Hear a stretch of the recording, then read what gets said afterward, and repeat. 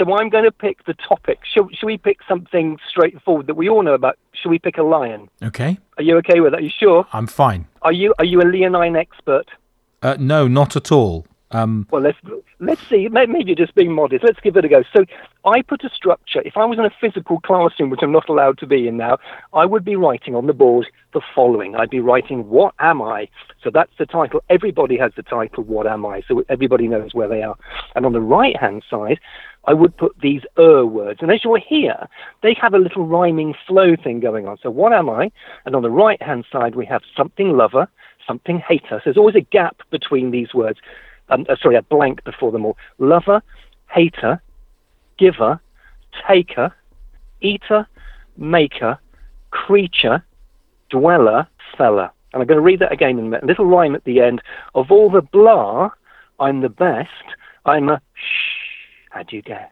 So at the end, you're giving an extra clue, saying maybe put a little sciencey word in there. But let me read that again. So it's what am I? And on the right-hand side will be lover, hater, giver, taker, eater, maker, creature, dweller, which means where you live, but we'll repeat that in a minute, dweller with an ER on the end, and feller. Of all the blah, I'm the best, I'm a shh. Had you guessed? So we're going to start at the top. So without making it too obvious, Russell, what do lions love? If we can get something with a... But we can't mention the word lion. That's okay. Well, I was going to go for pride lover. Oh, I quite like that. Is that okay? I quite like that. Yeah. So we'll have pride lover. And what do lions hate? Who would you hate? People. What type of people? Maybe what I'm trying to get from you hunters, here is stalkers, poachers. Gosh, you're good. Poacher hater. So you got pride lover, hunter. You said like poacher, but hunter. Yeah. Two words. So I'm actually going to clap here. I like doing clapping. Hunter. Hater. So it's got the rhythmical thing. You've got two syllables either side. I do a lot of counting in classes. I think children think, why is he counting? Because numbers add to the rhythmical flow. Pride lover, hunter hater. So if you saw a lion, what would it give you? Something giver. It would give you a... Fright? Yeah, I like that. And also because pride and fright have a very similar... It's what we poets call assonance. Not you need to know that, but it kind of rhymes. So pride and fright sound great. Okay. So, and what does it take? They like to take the of other animals, don't they? Yes. Gazelle taker? But that's... No, I'm not going to let you have that. That's too lion-y. They like... Or they like to take the gazelle's what? So that they can eat them. They like to take their... Babies? Life. Their life. A life taker. Yes, life-taker, it is a life taker. Yeah, okay, I get that. It is, yeah. So I'm trying to make this as cryptic, there's a fancy word, yes. as mysterious as I possibly. So life-taker. And eater, something that rhymes with... They love to eat. Basically, they're carnivores, so they like to eat... Meat what? Eater.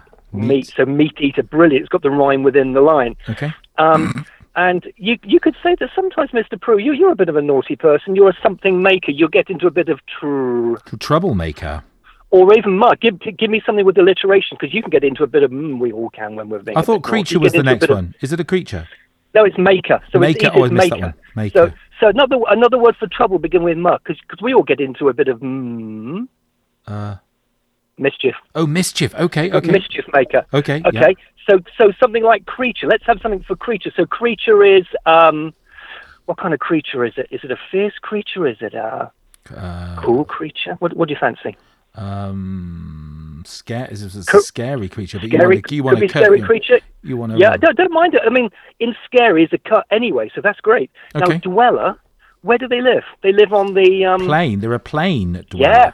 Or what's the fancy word for plain? Sometimes we call it a more fancy word. Sounds a bit French. Begins with a S. It's got a V in the middle. I was going for Serengeti, but that's not really going to cut it, really. Sounds like a girl's name. I'll give it to you, shall I? Savannah dweller. Oh. Savannah. Or you could Africa dweller. I'm happy with Kenya dweller. Anything's good. No, so long Savannah's as it more doesn't give away cryptic. too much. I like Savannah. It is. And a fella. A lion is a... Fierce. Oh, I like that. Okay. Now, at the very end, we need something here. We need a sort of a collective noun. I'm sounding a bit teachery, aren't I? Of all the somethings, I'm the best. We could have, what do you call an animal that preys on other animals? We call it a... Predator. Yeah. Should we have that? Of all the predators, I'm the best. I'm a... Shh. Had you guessed? You've got a fancy poem there, Mr. Prue. What do you think? Do you like it? Predator. Copyright Russell Prue. Thank you very much. All terms to me. Thank you so much. but please feel free to borrow. Yeah, right. It's not So gonna you be don't boys. have to use this thing I've got, the lover, hater, giver, taker, eater, maker, creature, dweller, fella, but it's just good because it means you don't have to start from scratch. So rather than thinking, well, what does a fox do, what does a wolf do, and turning it into words, it means immediately, particularly in a quick workshop situation, you've got a structure there and you can fill in the gaps. You can do them in any order, and then a teacher always likes a bit of tweaking, a bit of editing, and all that stuff. So then you can say, oh, okay, see if you can change a couple of the words on the left and give it a bit of alliteration. So we had hunter hater, we had fierce or frightening or feisty fella. So it's good to have alliteration because it gives it more texture and more rhythm. And these are great as mobiles and also great for distanced assemblies of things, and maybe you can read them to other classes or to other children in your classes. There's nothing better than sitting there, hearing a riddle and trying to guess it. But the key here is not to give away too much too soon. Like in my Beware poem, you didn't get words like grizzly and grizzly fella and back scratcher till a little bit later on. You don't want to go right. I mean, if you're doing a dog one and you put bone lover, immediately everyone's going, oh, it's a dog. So if you're going to put bone in, which you ideally wouldn't, you wouldn't put that till a little bit later on. But that's Kennings. Thank you. Do you always start with a what am I? Yeah, it just keeps it simple. So Rob, what that enables you to do by having this kind of bossy structure I do think it then gives children the freedom within that to concentrate on the words rather than think, what am I going to call it? What's the ending going to be? You can literally hone in on the vocabulary. And vocabulary is a really key thing with poetry. You have very few words and you want those words to be punchy and expressive and as colourful as possible. But actually, in a kenning, in a sense, you're kind of doing the opposite. It's a bit like a mystery because you don't want the words to be too expressive because you don't want people to guess. If you're doing, let's say, a monkey, the one word you certainly wouldn't put for eater is banana eater because as soon as you hear the word banana, you go, oh, it's a monkey. So I tell children to put something like nut or knit or fruit or healthy. And it's good because you're thinking of synonyms. And that's what writing of any kind is all about. It's finding the right word. And kennings are great for the microcosm of choosing good words. Oh.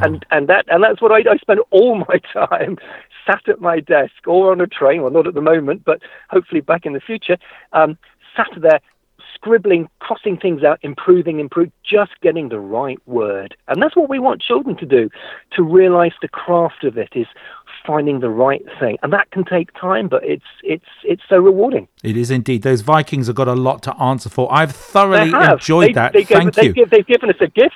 They are gift givers, aren't they? They are indeed. Now, you're in your car. Did you bring the keys to your car with you? I have got my... yes, I have. Otherwise, I wouldn't get in them. No, that is true. But you may have unlocked it. No. Well, actually, we are playing Name That Horn at the moment on the show. And I wondered, without giving the vehicle make and model away, we could just have a little honk from your horn. Just a little honk, just to suggest something. Ready? Yes, please. Okay, 3. Hang on, I'm going to have to do that to turn the engine on. Okay, here we go. 3, 2, 1. There we go. Thank you very much. Name That Horn. You heard it here first with the brilliant James Carty. I like that. Couldn't be any better. Thank you so much. I've thoroughly enjoyed that. Bless you and stay safe. Mr. Prue, you're a great host. I'm loving the show. Thank you for having me on. I'm really enjoying this.